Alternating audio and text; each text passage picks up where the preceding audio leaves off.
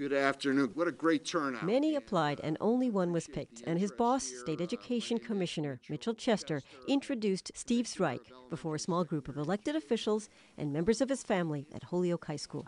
Gracias, señor Chester, y a todos para esta Zrike started his introduction in Spanish and then continued. I do not come to Holyoke with any preconceived notions of what should be done. I promise to listen and to learn from you, and especially from the recently constituted local stakeholders group, in order to assess what is and what is not working for the 55. July 6 will be Zrike's first day on the job. Like outgoing Holyoke Superintendent Sergio Paez, he has a doctorate in education from Harvard, and he's credited with leading turnaround efforts at schools in Boston and Chicago. In suburban Wakefield, Mass., where he is finishing up the school year as superintendent, Zrike launched an annual parent university to provide families with workshops on a range of topics. And he echoes what countless others have said over and over during the state takeover process in Holyoke: families are necessary to student learning.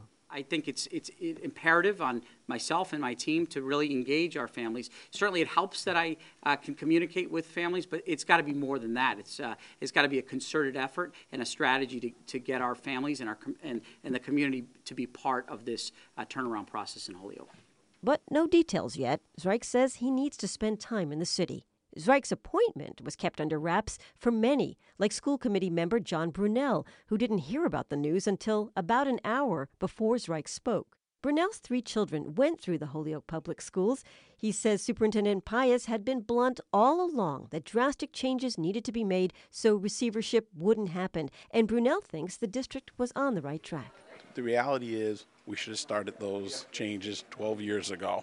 But here we are, and we have to deal with it. So we didn't invite them in, but we want to do whatever we can to get them out as soon as possible. Zrike's job as receiver was announced just a day after almost 280 students graduated from Holyoke High School. And Brunel eagerly points out about 25% of them earned high honors. For New England Public Radio, I'm Jill Kaufman.